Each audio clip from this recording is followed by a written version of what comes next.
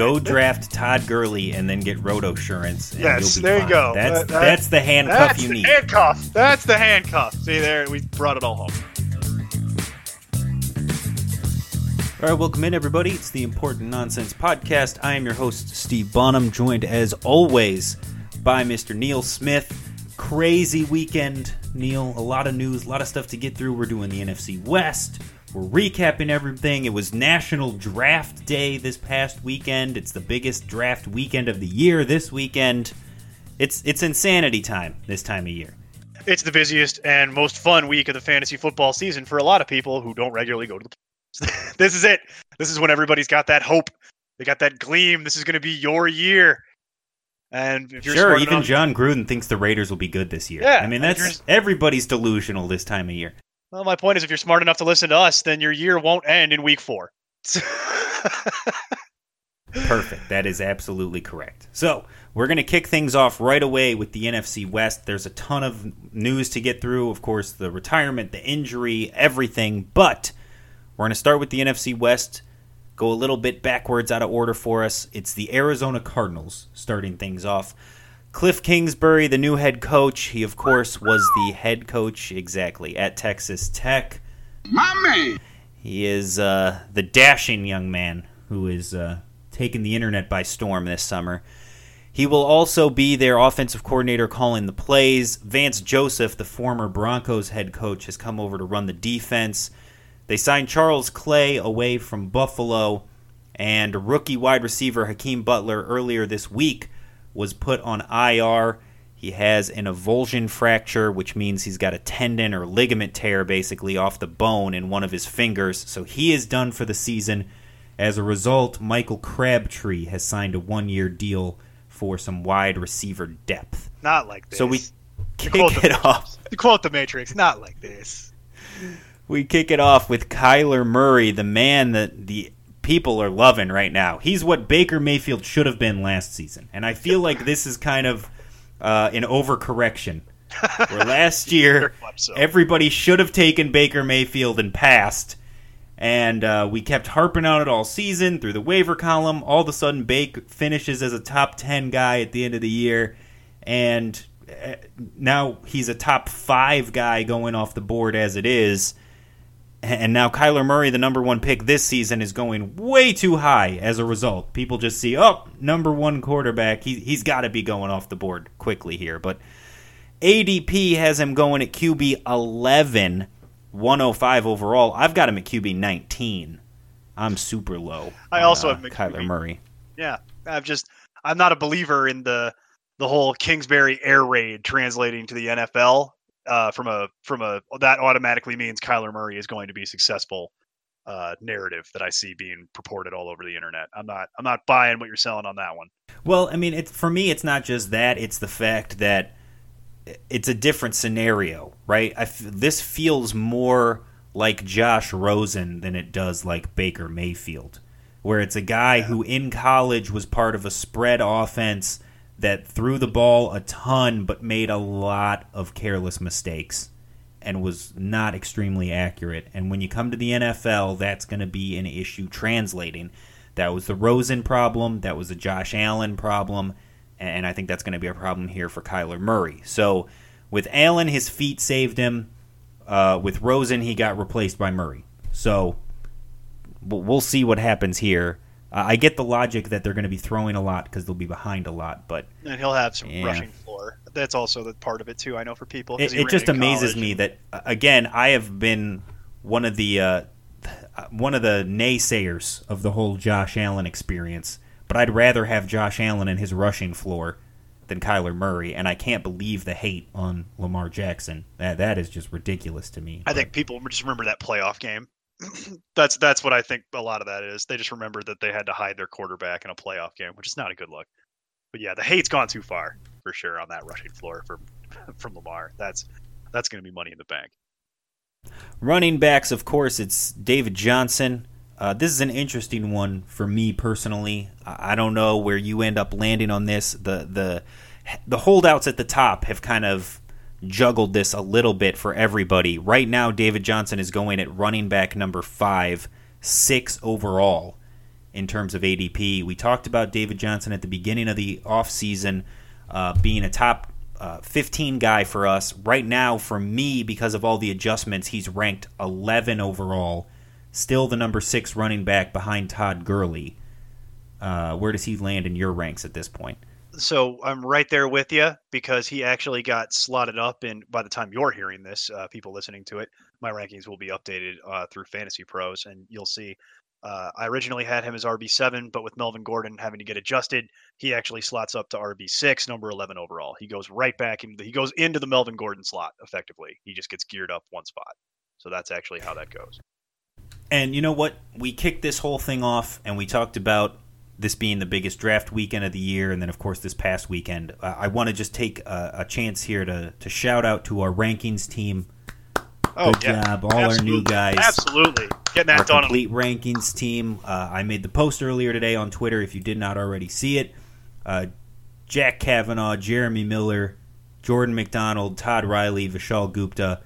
A great group of guys we got this season doing rankings for you all year long. So our complete consensus is available now on importantnonsense.com, and the cheat sheet is up there too. So we've got our consensus cheat sheet available. So if you're going into your drafts this season, you've got the entire Important Nonsense ranks available to you. So thank you to those guys, and be sure to keep up with them weekly throughout the season. So wide receivers, we've got Christian Kirk, you've got the old standby Larry Fitzgerald, rookie Andy Isabella. I mentioned Crabtree just signed off the street. You got Keyshawn Johnson, Chad Williams. I mean, it's a whole, throw a name in a hat and some of these guys are not going to make the roster or are going to play special teams. That's what they're telling you. But they need a lot of receivers because of the nature of the offense. You know what I mean? So they're probably so the guy that everybody's highest on is Christian Kirk, the younger guy.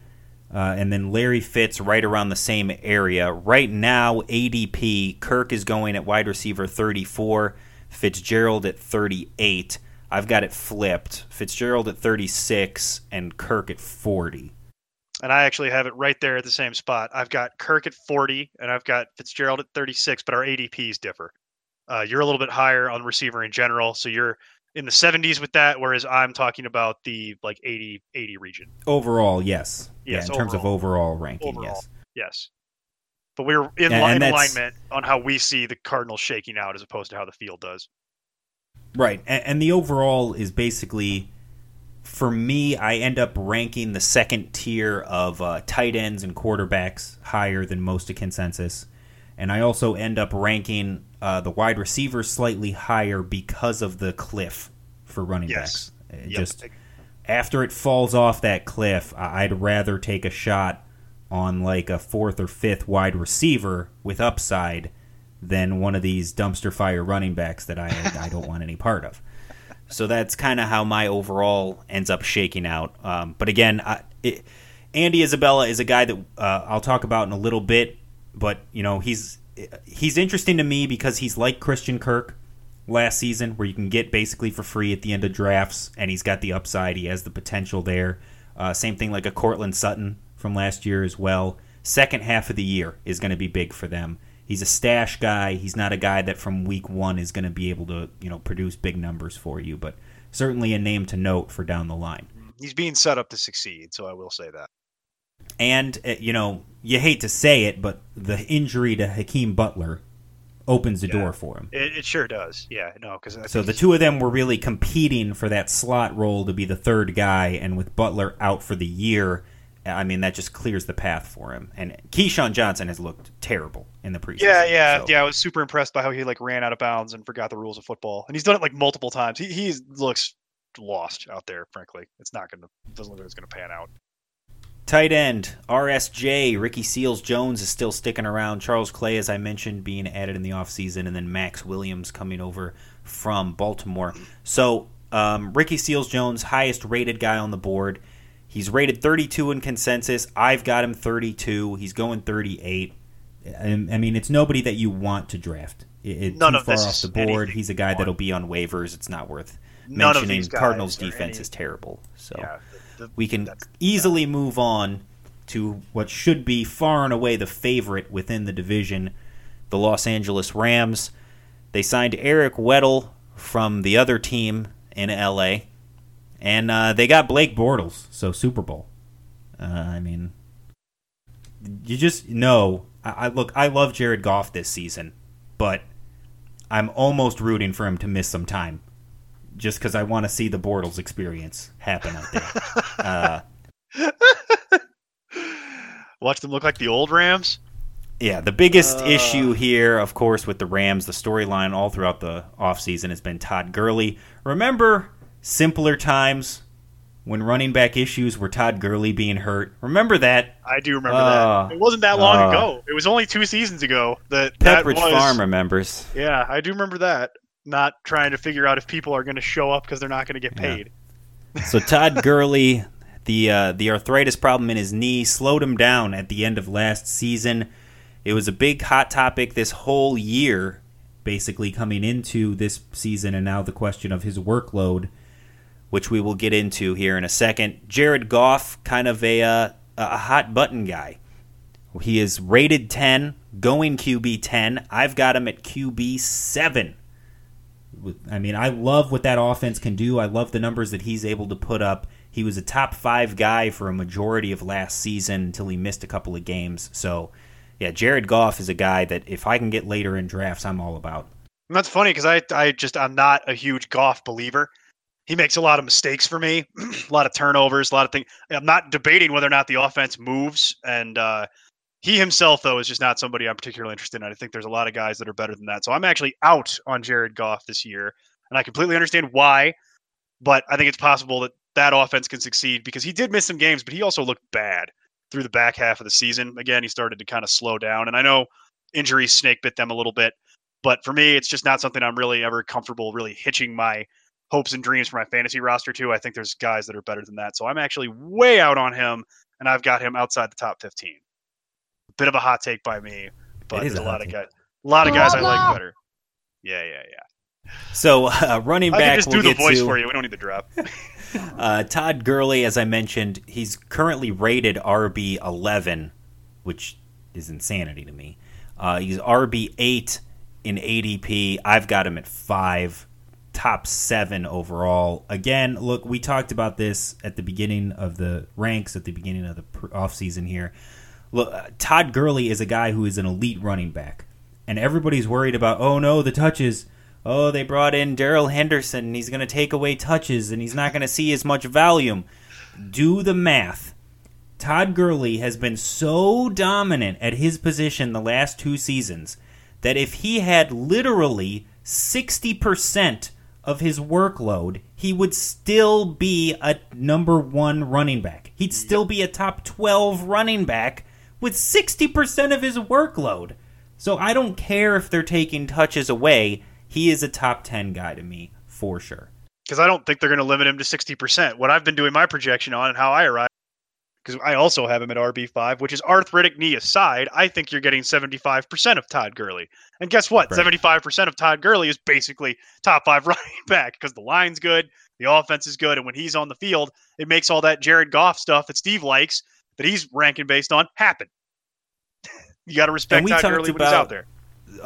We've talked about this too. I mean, this is basically the draft preview show for you guys. And always draft in tiers. You need to have tiers. You need to establish to make sure you're not reaching for players when you're looking at your big board on draft day.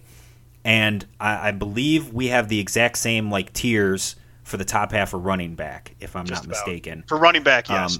But basically RB1, the first tier there is McCaffrey, Kamara, Elliott, and Barkley. And then after that, the second tier is David Johnson, Todd Gurley, and then a mix of a couple other guys. But for the most part, we've talked about this. When you look at the projected points, really it's kind of Todd Gurley by himself in that tier 2. We discussed it. And then it cuts down to tier 3 with the next group of guys. Well, we discussed it because we were saying it would be asinine to have one player be his own tier of running back, but you could actually make the argument for it. The math actually justifies it. Because there's such a disparity in points between him and David Johnson, who's the next guy down. Yeah, he could be a tier all unto himself if you could actually project the 100% workload. And I know they're going to take some volume off of it. And my reaction to that was good. Protect your investment. The thing you just gave all that money to. You need Todd Gurley to play because they don't respect you when CJ Anderson's back there. The defenses don't. It changes everything for how your season shakes out. I mean, great. Granted, CJ Anderson was good because the line's good, but still. So really, that is the dovetails us into the next question, Steve. Who do you like? Who do you like as the backup? So Darrell Henderson, the rookie, is the popular pick. He's currently rated RB39 because of the expected volume that he'll get. I've got him at 42. I'm slightly behind consensus and ADP. So I do believe that Darrell Henderson is a guy to consider. John Kelly, who we hyped up a lot last season, didn't get a fair run, I don't think. And then they brought in some new guys to replace him, which really isn't fair to him. I mean, look, I'm just saying, my Texans, they're looking for a running back. John Kelly doesn't make the team. Bring him on. He'd be great because he'd work for what you could afford, basically, and also he'd be your between the tackles guy, so that would solve some of your problems. But let's not get too far off topic. I'm just saying. I'm just saying. Former Tennessee Volunteer running backs have a history with the Texans that's pretty stellar. Yes, they do. Yeah, pretty good. But a guy to keep your eye on is Malcolm Brown. And our own Jack Kavanaugh, who, shout out to Jack, he's going to be doing our best ball this season. If you play on draft.com, he will be your guy on a weekly basis to check out. But Jack Kavanaugh was saying that he's been drafting Malcolm Brown in a lot of the 15th round, basically, the last round of the draft on draft.com, because he's a flyer with upside. He's a PPR threat. The back half of last fantasy season, he was getting a lot of PPR run when they had C.J. Anderson in there. So Malcolm Brown, certainly a guy to keep your eye on. I've got him at 72. I feel like I'm kind of low on him with that ranking. But, 66 is the current consensus rank. I would probably like to be closer to that. But there's just a couple of guys that I'd rather take a shot on. And I have the handcuffs a little bit higher in there as well. But Malcolm Brown's certainly someone to keep an eye on here. No, 100%. I don't have him ranked at the moment, but he's actually getting added to my rankings by the time you'll hear this. And I've got him at right at the top part. I've actually got him right at RB 70. So it's mostly because I think the one you actually need to draft is Darrell Henderson. And Malcolm Brown is more of a guy that you just need to know the name. Not something you really have to draft. It's more something that's going to be available to you on the waiver wire. And it's just something to know. And unfortunately, I think John Kelly ends up the odd man out, which is frustrating. And then we've got wide receivers, which is a collection of guys who are all extremely talented. Brandon Cooks, Robert Woods, Cooper Kupp, and Josh Reynolds, who actually had a fairly good showing when Kupp was out at the end of last season. So Brandon Cooks, top-rated guy in consensus. He's my top-rated guy as well. I'm high on the entire Rams offense. We've talked about this before. It's really a rarity to see this. I can't remember the last time there were 3 wide receivers from the same offense rated in the top 20. Might have been the Steelers, but don't quote me on that. I'd have to go do the research. That's a tough one. That's really rare. Yeah, it's a very rare scenario for that to happen because you have a guy like Woods who gets a lot of volume on the outside. You have Kupp, who's your slot guy, who gets his own amount of volume, not to mention he gets the red zone targets because they don't utilize the tight end. And then you have Brandon Cooks, who's the deep threat and can put up the yardage. So consensus has Cooks at 15, Woods at 16, and Kupp at 20. I have them at 11, 13, and 15. I love the Rams offense this season. I've talked about that a couple of times now. So high on all those guys. I think all of them are extremely interesting. What's funny is I'm at 14, 17, 19. And while I'm cooler on the Rams offense than you, I do note that I am just slightly higher than consensus by just a little bit, which would explain why I keep ending up with Robert Woods in every mock I do. Yeah, I don't understand why people aren't drafting Robert Woods as aggressively. The ADP is 17, so it's right on with consensus, but it feels like he's sliding in a lot of the mocks. I think a lot of people are really trying to, like, I see Cooper Kupp going all over the place. That's really polarizing one. I feel like that's probably a good thought process too, is the fact that when you're doing mocks out there, people are trying to see like, oh, what's the best team I can get Like, what's the sexiest pick I can make to make the best looking team possible? And there's nothing sexy about what Robert Woods does. No, but there's a lot of points to it. There's a lot of points to it, though. Very consistent. That's very helpful to have. So I think when you're trying to mock it out and make the absolute best, highest scoring team possible, you avoid Robert Woods. But when it comes draft day and this is the team that you are going to be stuck with the entire season, he is the guy that you're going to go with. Yeah, you're talking about, like, what do I want also in my second wide receiver, which is like, do I want somebody who's going to be nice and consistent and going to get me something, or am I more in the vein of somebody who likes to have a flashier type of dude? And I see, to your point, a lot of people in the draft are like, no, I want the shiny guy who runs downfield with his arm up. And on draft day, I think a lot of people are like, man, Robert Woods, I'm happy with my floor. Kupp is coming back from an ACL, so it's something to always keep in mind. Josh Reynolds, when he stepped in last year, was a decent back-end flex. Yep. So right now I've got him rated as 93, slightly higher than consensus. Certainly a guy that you could take a flyer on if you wanted to. There's just so many mouths to feed. The only way he gets on the field is an injury. But if something does happen, then definitely he shows up. That's why I have him at 106. It's not really somebody I'm looking to draft, but it's absolutely somebody whose name you need to remember from last year. Because if either one of these three guys gets hurt, anybody, he's going to slot in and he's going to have value. Neil, did you have Lamar Miller? Do you have any stakes with Andrew Luck? Well, they would have paid you back at RotoSurance if you did. If you sign up with a RotoSurance plan, it covers you if you lose one of your players for the season. That's right, with RotoSurance, you can protect your fantasy football investments by purchasing a small one-time insurance coverage plan for one or multiple players on your team. So if you lose a key player for the year, RotoSurance pays you your entry fee back. Injuries might ruin your player's season, but they don't have to ruin yours. Exclusive to our listeners, you can get covered by RotoSurance for 20% off. All you have to do is go to rotosurance.com, and when you purchase a plan, enter the promo code NONSENSE. That's promo code NONSENSE, NONSENSE,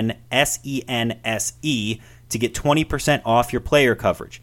Injuries can happen at any time, so don't delay. Head to rotosurance.com and get covered today. All right, Neil, we got the Seahawks. The only real news of note from the offseason was Doug Baldwin had sports hernia surgery. He was immediately released and then retired after that. So they lost. That was a real bummer, too, man. They lost Doug Baldwin. That happened in like the span of 4 days. They lose Doug Baldwin, had to replace him. They draft DK Metcalf, who slides to them in the draft. And now we'll see what happens if he just slides directly into that role. We start with the best fullback playing quarterback in the league, Russell Wilson. He is rated QB 8, going consensus QB 8. Knowing my feelings on Russell Wilson, no one should be surprised I have him at QB 15. And I have him at QB 14. There's nobody better at running in tiny circles and throwing a huge bomb than Russell Wilson. I mean, when you look at the numbers, we've mentioned the PFF QB annual before, and when you look at those accuracy numbers, when you look at what he does well, what he does best, he does provide, like I said, the mobility. He does have the big arm. He can make some plays downfield. It's ugly. It's always ugly. I can't. Yeah, to rely on him to consistently be a quarterback for you is and we talked about nightmare. We talked about it before. It's the PFF annual. If you look at it year on year, the years the Seahawks win more often than not are the years where it's not Russell Wilson having to do it for them. They realize that, he's a good quarterback, but he's not an elite quarterback. He can't necessarily carry you the whole way. Right. So that's why Just they don't run turn the ball so over. much. Yeah, that's why they run the ball so much. And they don't disguise him anymore like they used to have to, because he's better than that now. But that was kind of what it was in the beginning. They were like, I don't know how good this guy's actually going to be. He's pretty good, but he's not. Well, and the big thing before, at the early part of his career, it was the rushing floor. Yeah, the rushing floor bailed you out hard. He was basically Cam Newton. Yep. And now he doesn't do that anymore. They don't want him. He's had the leg injuries. Their offensive line is terrible. He just doesn't have that ability to do that anymore. So I'm all out on Russell Wilson. You go ahead and have fun with that. Let's move on to the running backs. You got Rashad Penny, Chris Carson, Travis Homer, CJ Prosise, J.D. McKissick. The back end of that doesn't really matter. It's really Rashad Penny and Chris Carson. Penny is rated 17. He's going RB 21. I personally have Chris Carson at 22. So I'm slightly behind consensus and ADP, but I do like Chris Carson this season for what he brings to the table. We were both last year all on the get Chris Carson because don't go after Rashad Penny.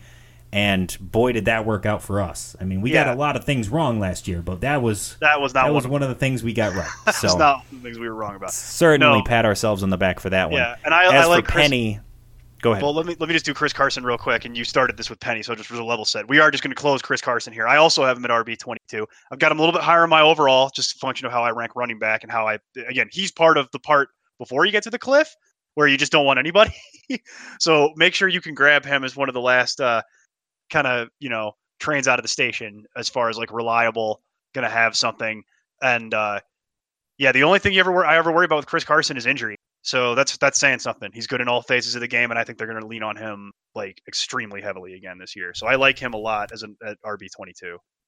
And then we're again by consensus and ADP with Penny, 35 for consensus, 36 for me. So we're right on it basically. There's not a lot of stuff to add. No, the only thing I would say before we just pivot off it is, do you have any interest in owning them both?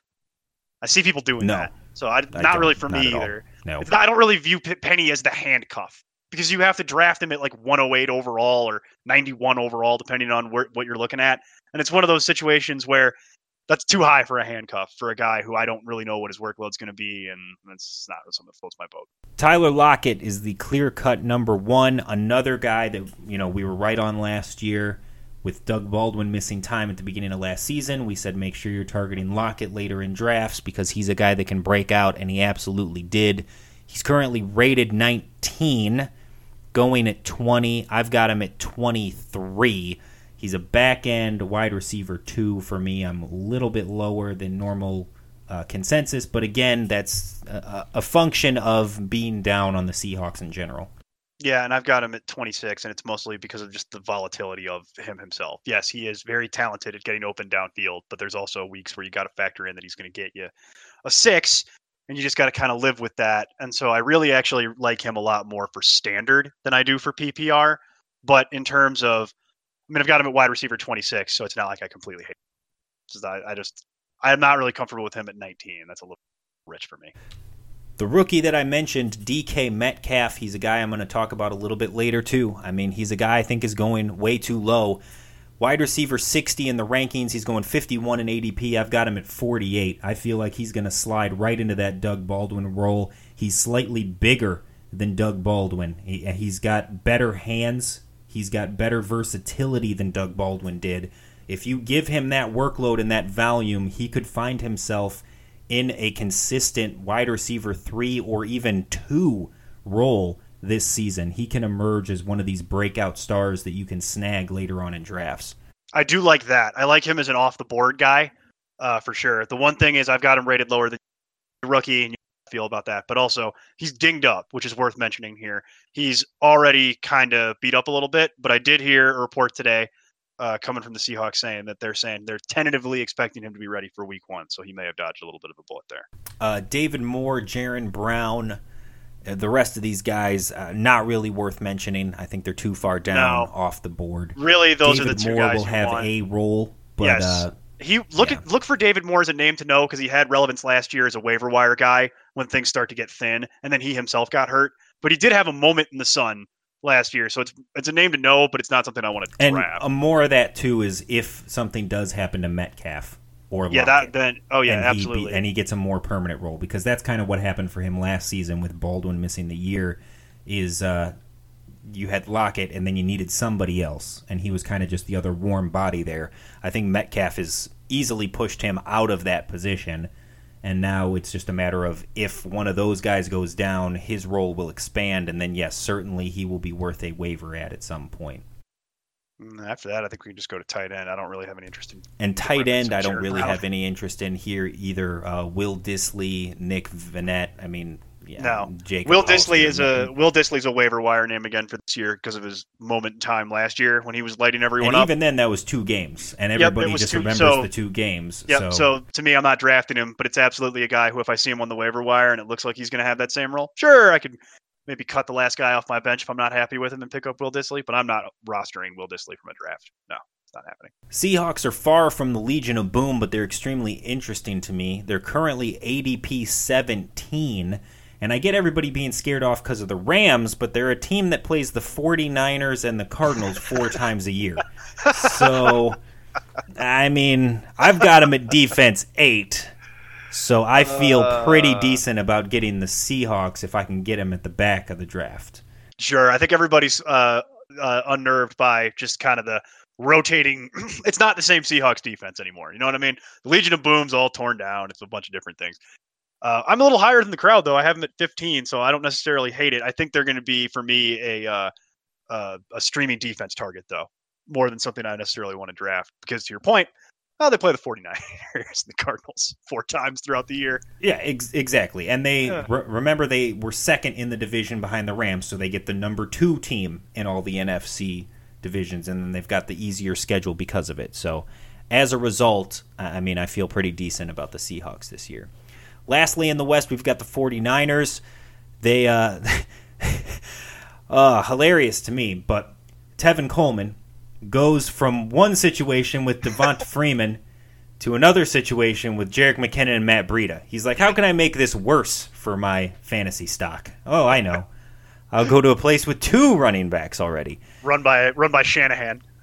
Yeah, Jimmy Garoppolo is back. He is fully cleared to play. And remember, he was a darling last preseason. People thinking he could end up as a top 10 guy, and then got hurt week 3 of the season. Missed the rest of the year. Now he's rated consistently across the board at about QB 20. Yep, how the mighty have fallen. But running back, as we mentioned, it helped Tevin Coleman's stock that Jerick McKinnon has had a setback. It looked like he was probably heading towards the PUP, if not the IR. And then he came back to practice on Tuesday and re-aggravated the injury. So it certainly appears like PUP is in his future, if not the short-term IR, which I guess is technically just IR. It's just the IR now, and you just pick the designated to return. Yeah, you just get 2 choices now. That's how they simplified it. So with McKinnon being out for at least probably half the season, you've got Tevin Coleman and Matt Breida as the 2-headed monster in San Francisco. Tevin Coleman currently rated 28 by consensus, Breida 37. I've got Coleman a little bit higher at 24 and Breida at 44. We've seen Tevin Coleman in the past, what he's able to do, especially in the Shanahan offense and the numbers that he's able to put up. Given the workload, I think Tevin Coleman can, at least for the first half of the year, be an extremely valuable fantasy option. Yeah, and so I've actually been waiting to adjust my rankings to see if Jerick McKinnon would get IR'd, and now that I did see the same news report you did, evidently, about him having a setback and re-aggravating it. So I think they're going to be super cautious with him, given what they're paying him, and they're just going to shut him down. So, well, temporarily, like you're saying. So I'm going to actually move Tevin Coleman up. I currently have him at 32, but he's probably going to move up to at least above 30 because he's going to get the majority. And then I've got Matt Breida at 53, and he's going to probably join you at 44 because Matt Breida is actually weirdly where he's being drafted at this point, down at like 44, and even at like 41. You're down in the hundreds overall at that point. Matt Breida kind of all of a sudden starts to become an interesting name to remember, where it's just kind of like, you know what? None of these guys with a picture of health, and Breida was hurt every week last season and managed to suit up and put up numbers until he just finally couldn't give you any more. The last 2 games of the season. So how do you feel about the idea of Breida as a value pick kind of later? Yeah, Breida I've got at 44, 108 overall. So, I mean, he's a guy that is extremely interesting to me later on in drafts, especially, after the cliff there. With the clarity. First half of the season, he's going to have a good role. You've got Kyle Juszczyk there, who also is going to now be the 3rd guy. And with Breida's injury history and Coleman's injury history and McKinnon's obvious injury history, yes, he could find himself on the field this season. We saw Jeff Wilson last year have a role at some point. So I mean, anybody basically who suits up and stays on the field for San Francisco is going to have an opportunity. But, I mean, can they stay on the field is the question with literally all 5 of them. So it's really a question with the 49ers across the board. It's because it applies to the wide receivers. It applies to Jimmy Garoppolo. It's just one of those situations where they seem to be one of those teams that kind of gets snake bit. You know what I mean? Well, speaking of that, we've got Dante Pettis and Marquise Goodwin. They're the highlights of this Mod Podge that is the wide receiver crew for the 49ers. Deebo Samuel, the rookie. You got Jalen Hurd, Trent Taylor, Kendrick Bourne, Jordan Matthews, Richie James. Look, there's a lot of guys on this list. The only ones really to note here are going to be Pettis, Goodwin, and Samuel. They're the ones to kind of keep your eye on. Pettis going at 41 currently in ADP and rank. I've got him at 34. And it's mostly because I talked about being in that division, how it's going to be tough for them. I think they're going to have to be passing the ball a lot. I think that he's the guy who's got the clearest path with Garoppolo to put up the numbers. And he's a talented guy who's got upside. I think he's being undervalued right now. I've got him at 68 overall, wide receiver 34. Okay. See, I like him where he's being drafted, and he's the one that I want. I want Pettis. He's the most polished of them. And frankly, while he's not, Mr. Iron Man, he's probably the least injury concerned because I can't really give Deebo Samuel an evaluation on that given we haven't really seen him play in the NFL yet. So Pettis is the one I want. I've got him right there at wide receiver 42, and I'm happy with him where I can get him. But my reason I'm not as high, by the way, as where you are, is I'm just really concerned about the health of this entire team at this point because it's the same team as last year, and it's just everything about it kind of feels like it's being held together by Band-Aids. Everybody's questionable already again. It doesn't seem like it's a healthy squad at this point. But Marquise Goodwin, I'm closer to ADP in consensus on that. I've got him at 69. He's going 66. He's rated 63 in consensus. So he was a darling last year going in the 30s, and now he's back in the 60s where I think he kind of should have been all along. Yep, and I've got him a little lower than that just because of his injury concerns. I always grade players down for that type of thing. And with him, and then the rookie Samuel's another guy to just note for later on in that's drafts, frankly or even off the waiver wire. Yeah. Roll it on. George Kittle, we will just make mention of. He's in those top 3 tight ends. We don't have to go into how dominant he is. Niners defense are one of my shot calls this year. They have assembled a lot of talent on that the defensive line. Also the secondary, bolstered with Richard Sherman. They've got a lot of guys back there who can play and ball hawk, and I think they're going to be able to turn teams over. Even if they give up yardage and points, I think they're going to be able to turn teams over, and that's going to give them a good shot at being a at least serviceable streaming defense at times this season. Now, to your point, they play the Cardinals twice this year. Bingo, bango. All right, Neil, we're on to the news. On to Cincinnati. What rocked the internet? Andrew Luck retires at 29.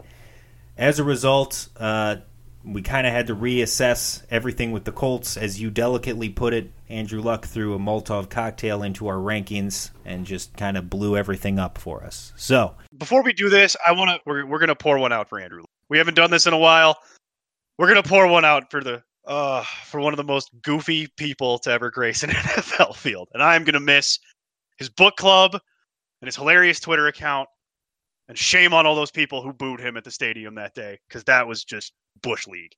Just complete Bush League. So pour one out for Andrew Luck, because I personally, I don't want to speak for anybody else, but I personally am going to miss him like crazy, because he was one of my favorite players to watch on Sunday. And it's just kind of sad how the Colts just seem to not be able to manage keeping people healthy, especially quarterbacks. But that's a topic for a different podcast on a different day. But I mean, to be fair, the entire reaction of the internet on Saturday was just, oh my God, why? That was it. Hit the panic button. Yeah. Oh yeah. So Andrew Luck done. Jacoby Brissett, the new starter. He was the starter all through 2017 when Luck was hurt. Now, you have to take these numbers with a grain of salt because it was the Chuck Pagano offense. So it's entirely different system. The offensive line is significantly better. They've added more weapons. It's a whole new world for Jacoby Brissett, not to mention the fact it's his second year starting. However, that said, one of the highlights for Brissett is his mobility and also the fact that he doesn't take as many chances as Andrew Luck. He turns the ball over a lot less. But when you look at the drives from that season, in 2017 with Brissett at the helm, they turned the ball over on 23% of their drives. Now, Andrew Luck turned the ball over 25% of the drives last year. So either turn it on downs, fumbles, interceptions, what have you. Resulted in a touchdown. Andrew Luck, 28.6% of their drives resulted in a touchdown. 46% resulted in a punt or a field goal. Those are pretty solid numbers. Top 10 in the NFL.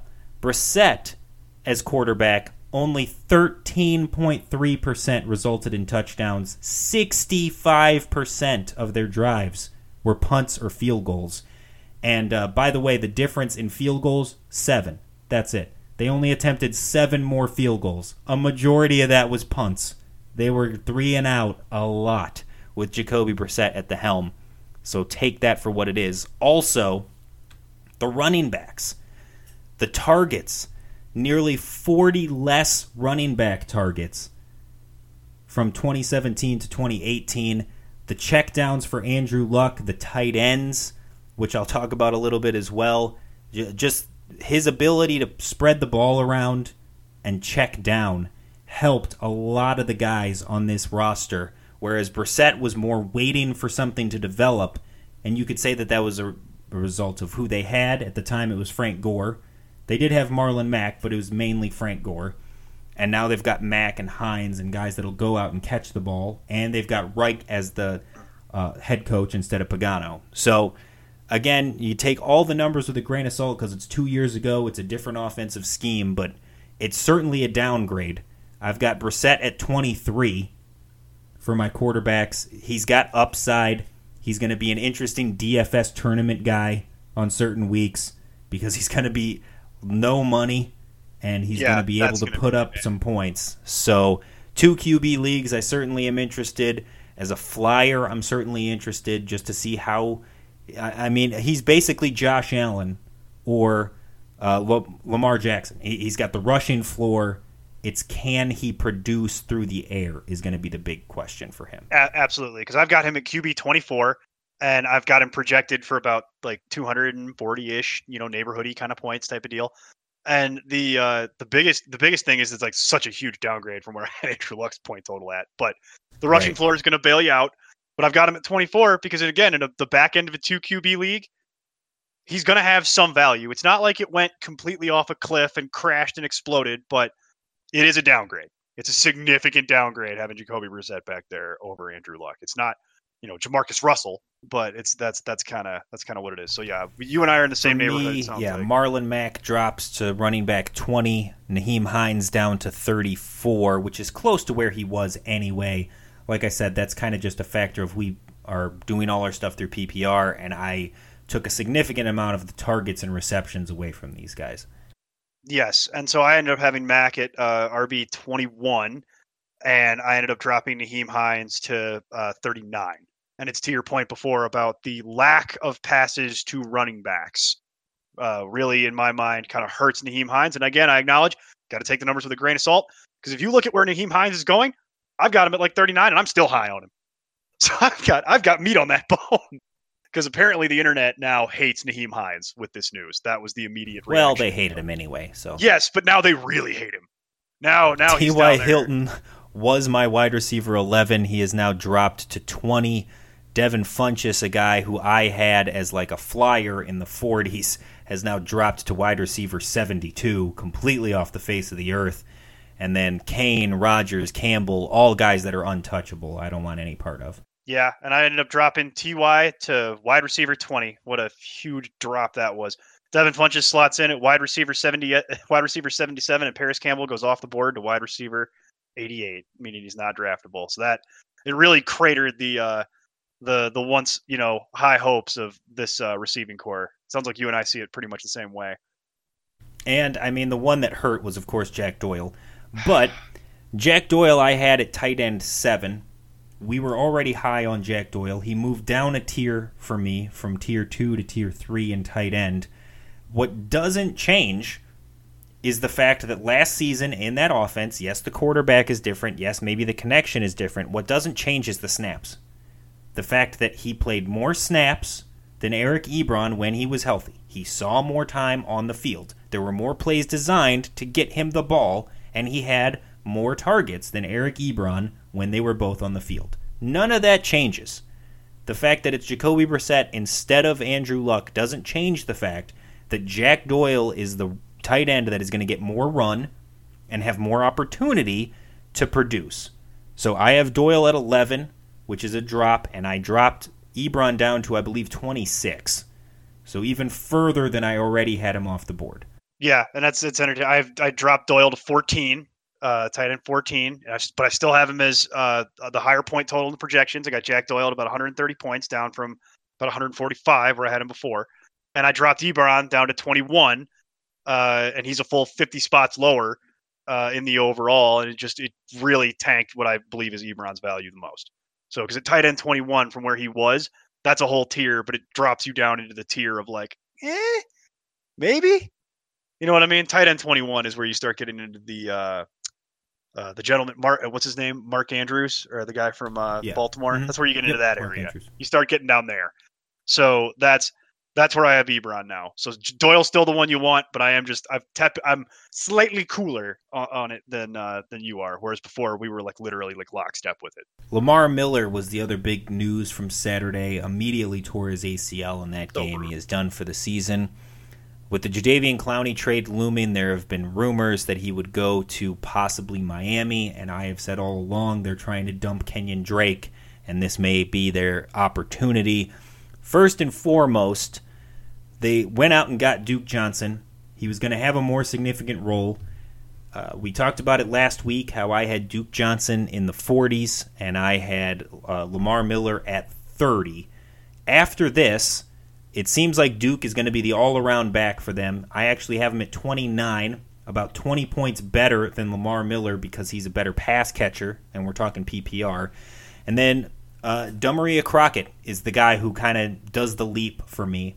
And I don't know if I'm just being crazy high on him or if something is going to happen or the adjustment hasn't happened across the board or what, but I am significantly higher than everybody on Crockett, who I basically slotted into the Duke Johnson role. Somebody's going to spell Duke Johnson. He's not going to be a 3-down back. He'll get workload, but he's not going to be a 3-down back. It's impossible with this offensive line. You can't. Well, he'll get killed. Is to your point. I ended up with Duke Johnson. For me, more or less took over the Lamar Miller role. Just the whole projection. It ended up being spooky how close he ended up being when I actually sat down and crunched it out. I've got him at RB 29. And his point total basically was about 4 to 5 points higher just based on what you're talking about. There's no way, to me, that you could ever expect Duke Johnson to do the full 3-down workload for 16 games plus playoffs behind that O-line and be deluded enough to expect that there's no way that he's going to be fine with that kind of workload. He's never had that kind of workload. We don't have any idea. Maybe he could do it, but I really doubt it. And so for me, it's Demaria Crockett, and that's the one that he's kind of flying up a little bit. He seems to be the one who's got, is in line to get the between the tackles type of work, if you will. And because frankly, it's a bunch of guys. You know what I mean? That's what's so maddening about it. Until they do something, it literally is 5 guys, and 2 of them are rookies. And Crockett just seems to be the one who has separated himself to this point. So he's probably the one I want. I've got him adjusted up to like RB 65. So he's the one that I'm kind of looking for, like 65, 67 kind of neighborhood. As far as drafting purposes, is my handcuff to Duke Johnson. But would it shock me if one of these other guys came on midway through the season at some point? Not really. Would it shock you? No. And they've been linked to Jay Ajayi, and I mentioned Kenyon Drake and possibly getting that trade. If they were to sign Ajayi this weekend or they were to make a trade to get Kenyon Drake, how does that affect your ranking of the other 2 guys? Well, it would knock Crockett down significantly, and Duke Johnson would probably go back to the projection I had him at prior to the Lamar Miller injury. So I'd probably pivot back to that, and then I would probably put Kenyon Drake. He would have to go. If it was Kenyon Drake, he'd have to go down. He would have to go down. I have currently both. Right now, I had Lamar Miller at 30, and I had Duke Johnson at about 43. And I've got Crockett at 46 and Duke Johnson at 29. So I bumped Johnson a little bit. If they were to acquire Jay Ajayi or Kenyon Drake, I would have either one of them basically around like 36 or 37 and Duke in about the same spot. I'd put them basically right next to each other because they're going to get a majority of the runs between the tackles. Duke is still going to get a majority of the pass catches, but he's also going to get run as just a standard ball carrier. So I feel like it's not going to be completely what it was before, where Lamar Miller was going to be the guy and then Duke would come in as the third down back. But I think it's going to be closer to more of an even 50-50 timeshare, where if either one of those guys does come in, it'll be mid to late 30s for all involved. And then, speaking of 50-50 timeshare, we got to move on. Melvin Gordon, Zeke, both holding out still. We are both still under the mindset that Zeke is going to sign at some point. Correct. The Cowboys just have to get it done. If not, obviously Tony Pollard is the guy you have to target later in drafts. He's going to be the workhorse in Dallas. Melvin Gordon, Chargers beat reporter Eric Williams anticipates that if Gordon were to hold out into the regular season, Eckler and Justin Jackson would actually see a 50-50 split in workload, which isn't overly surprising because that's kind of what happened last year when Gordon was hurt. Also, the same guy, Eric Williams, said he has a quote-unquote hunch that Melvin Gordon will be back for week 1. So we'll see if that actually does transpire. I don't think he has any reason to do that. If he's this, gung-ho about getting his raise and sitting out otherwise, he might as well just sit out at this point and do a Le'Veon Bell and wait till next year. But if he doesn't play, Eckler is a guy, obviously, that gets bumped. He is already valuable as a flex, even with Gordon on the field and getting the pass catches. But Justin Jackson is a guy that is certainly being undervalued right now. Absolutely needs to be owned in all drafts. Oh, 100%. And that was part of my rankings update. I ended up making the adjustment. Melvin Gordon dropped to my RB20 because that's where I believe that even if he doesn't play, you can your team can survive that. Eckler goes up to RB28. Justin Jackson cracks the top 50 at RB49. And Justin Jackson is the must-have guy if you're going the Melvin Gordon route. If you can get Eckler to value, go for it. But if you're going Gordon at RB20, you really want to wrap around at RB40 when you're down at RB49 level and try and make sure you get Justin Jackson on your team. Yeah, late round guys to mention. We talked about Justin Jackson right there. He's currently going 151 ADP, so certainly somebody that should be targeted, you should be grabbing because he's going to get some kind of run one way or another. Obviously, you want handcuffs. The people that scoff at the idea of grabbing a handcuff, even if it's not for your own running back, just keep in mind that heading into last season, Phillip Lindsay was nothing more than a handcuff. James Conner was nothing more than a handcuff. So they do pay off. It does make sense. Darwin Thompson, obviously. Carlos Hyde is rumored to be on the bubble, may not even make the team. Shocker. So Thompson is certainly going to be at least the backup to Damian Williams, if not at some point take over that job. He has been extremely impressive. You, of course, have Frank Gore and Devin Singletary, both behind LaShawn McCoy, who is just aging and getting up there. Frank Gore is the ageless wonder.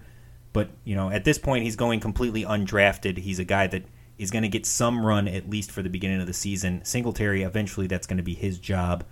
Mentioned Pollard, Ito Smith, of course, the handcuff in Atlanta. You've got Justice Hill in Baltimore behind Mark Ingram, who's never been the picture of health himself. Alexander Madison has looked impressive, the backup to Dalvin Cook. Gio is the one that blows my mind.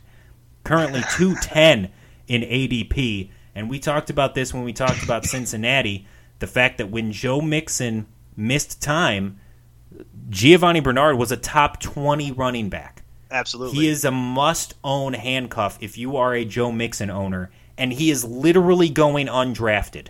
Yep. So if you own Joe Mixon, you can take him in the very last round, and he'll still probably be there. So the idea that Gio is just not being drafted at all blows my mind. And then, of course, Malcolm Brown, who we mentioned earlier, and Jamal Williams in Green Bay. Neil, do you have any deep sleeper quarterbacks? I think there's one more running back you may have glossed over there. Chase Edmonds is the Chase Edmonds for sure. Chase Edmonds is going at like 235. If you're drafting David Johnson with your number 1 overall pick, like most of you will be, or excuse me, not number 1 overall pick, first round pick, you have to have Chase Edmonds. He's too good. He's actually gotten enough work to where we have enough sample to say that. Like Chase Edmonds can play. As far as deep sleeper quarterbacks, So when we talk keepers or deep sleepers, it's beyond 120. So anything outside of like the 10th round, basically, we're looking at.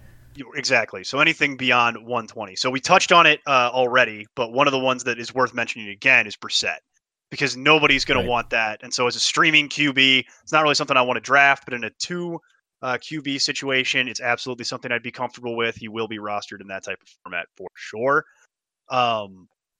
And then what's interesting is this really shouldn't qualify, frankly, but it does because he keeps falling. Phillip Rivers is going outside of 120, and I'm sitting here just like dumbfounded by it. So that's that shouldn't qualify. So I don't know if he qualifies as a deep sleeper, but I keep seeing him going at the end of drafts and just about every format that I mock in, and people are kind of all this year. Yeah, so, and the guy we talked about a couple weeks ago, I've been hyping up all preseason, which I don't understand the hate.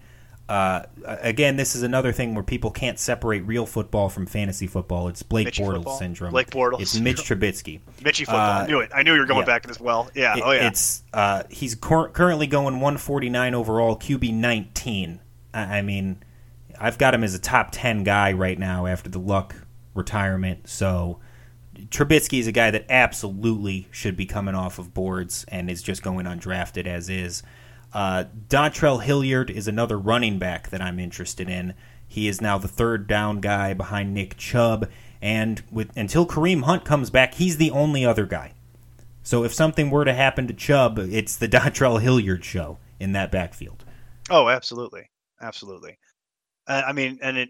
The question is, how far up has Kalen Ballage come up too? Is the other one. That's the one that I don't have a current ADP for in front of me, but it is a name. Oh yeah, Kalen Ballage is inside the 120. Has he started moving up? Okay, because yep. At one point he was low enough to where you could actually get him, but it seems like that's kind of correct itself. So, but yeah, those are really the names that you really want to have on your radar. For that, should we pivot to wide receiver?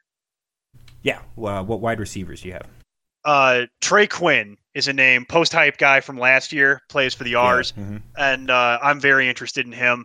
He is the perfect guy for what they're going to try and have to do for Case Keenum. Think Edelman, but kind of smaller, but excellent route runner, great hands, super precise, kind of looks like Cooper Kupp out there a little bit, but maybe not quite that athletic. But somebody I'm very interested in. And then the other one that I'll mention, because I know you've got a guy here, Golden Tate. The hate is gone way too far when I'm getting Golden Tate at past 150. He's going at 149. And in a lot of drafts, he's falling past that. I got Golden Tate in like the 12th and 13th round in some mocks I did last night. I mean, I get it. It's a bad team, and he's, going to take a suspension, but that seems really, the hate has gone too far, if you ask me, on that. I mentioned DK Metcalf and Andy Isabella earlier, both two rookies that are going to have interesting roles that you can stash for later. I think Metcalf is a guy, like I said, who can blossom. He'll really emerge this season. I have also mentioned in the NFC North show, going back to the whole Trubisky problem. There we go. Here it is. Both Anthony Miller and Taylor Gabriel are going way too low in drafts. They're both. Miller right now is going at wide receiver 50, 134 overall. I don't understand the hate there. All he does is produce. And then a PPR monster is Taylor Gabriel. I'm 30 spots higher than ADP there. So both of those guys good. Also Dante Moncrief. He's the number 2 guy in Pittsburgh. That's a good one. Currently going outside the 120. Of course, my guy Kiki. I was going to say Kiki didn't get mentioned yet. Kiki's going at 155. So that's the deepest of deep sleepers is Preston Williams. Oh, you beat me to it. You beat me to it. Oh, and, Preston Williams, I love it. He has the talent and he has the ability, especially with the news that they're shopping Kenny Stills, he could potentially be the number 1 receiver on the Dolphins. Yes, take that for what it is, but yeah. This was going to be my Phillip Lindsay for this year. Just the name that I leave you with that you look up later and watch it happen. He's 6'5", and the only reason that guy didn't get a fair shot in the NFL draft is because he played his college football at Colorado State, a team that plays in the Mountain West and doesn't really play anybody that good. But he's sub 4.5 speed. He's over 6'5", and in the preseason, he has just been lighting secondaries on fire. He's had an amazing camp.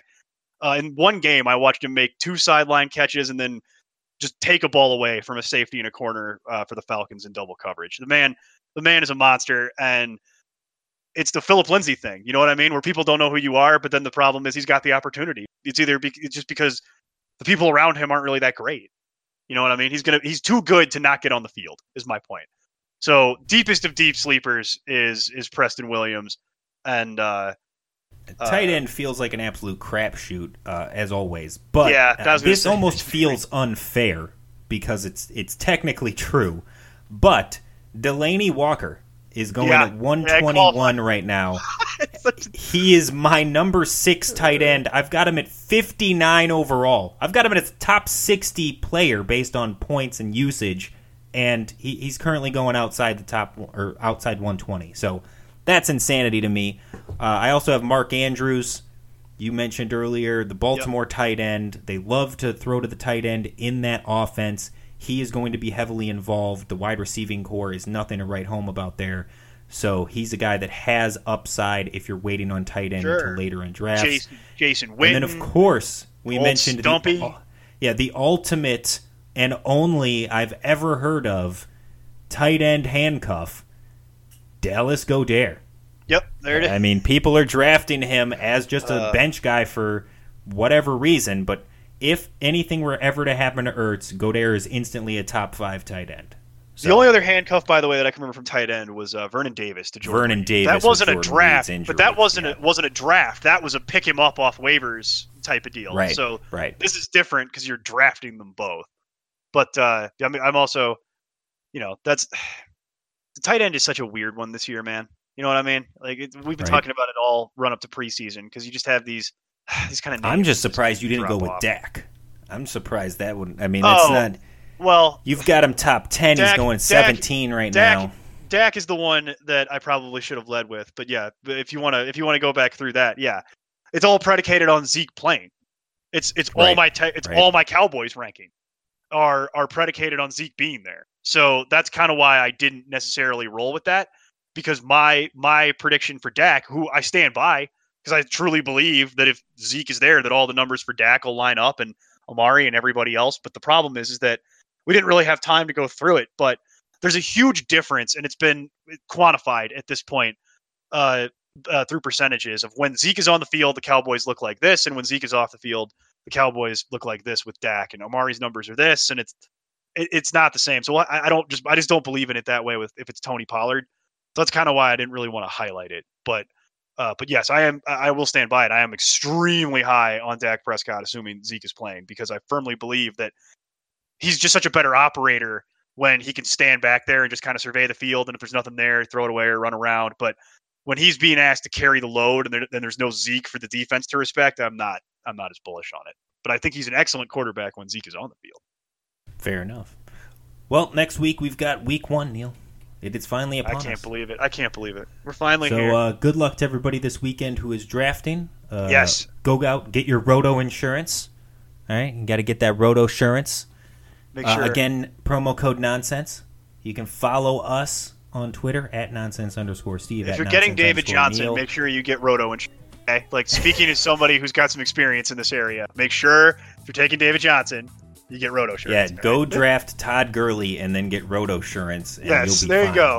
That's the handcuff you need. That's the handcuff. See there, we brought it all home. There it is. Brought it full circle. So good luck to everybody. We'll be back with a ton more next week, previewing the first week of the season. And until then, just keep up the nonsense. Have a week. Music for the Important Nonsense podcast is provided by Lee Rosevear, Lame Genie, and Tri-Tachyon. Thank you for listening, and be sure to keep up with the latest content on ImportantNonsense.com.